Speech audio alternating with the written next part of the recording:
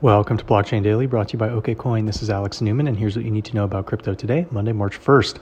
Bitcoin Core stayed volatile, dropping 20% last week, all the way down to $44,000, and has since rebounded about 10% to sit slightly above $48,000, still down about 13% on the week.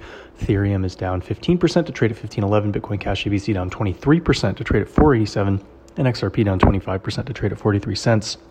Over in Asia, Japanese retail giant Rakuten has integrated a crypto wallet with its payment app, enabling consumers to directly load and convert Bitcoin holdings for use in everyday spending.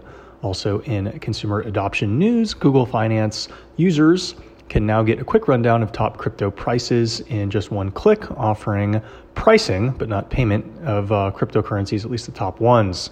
And Bitcoin is now at a quote-unquote tipping point to either become a preferred currency for international trade or face a speculative implosion, Citi analysts reportedly said, at least according to Reuters. Have not read that report myself.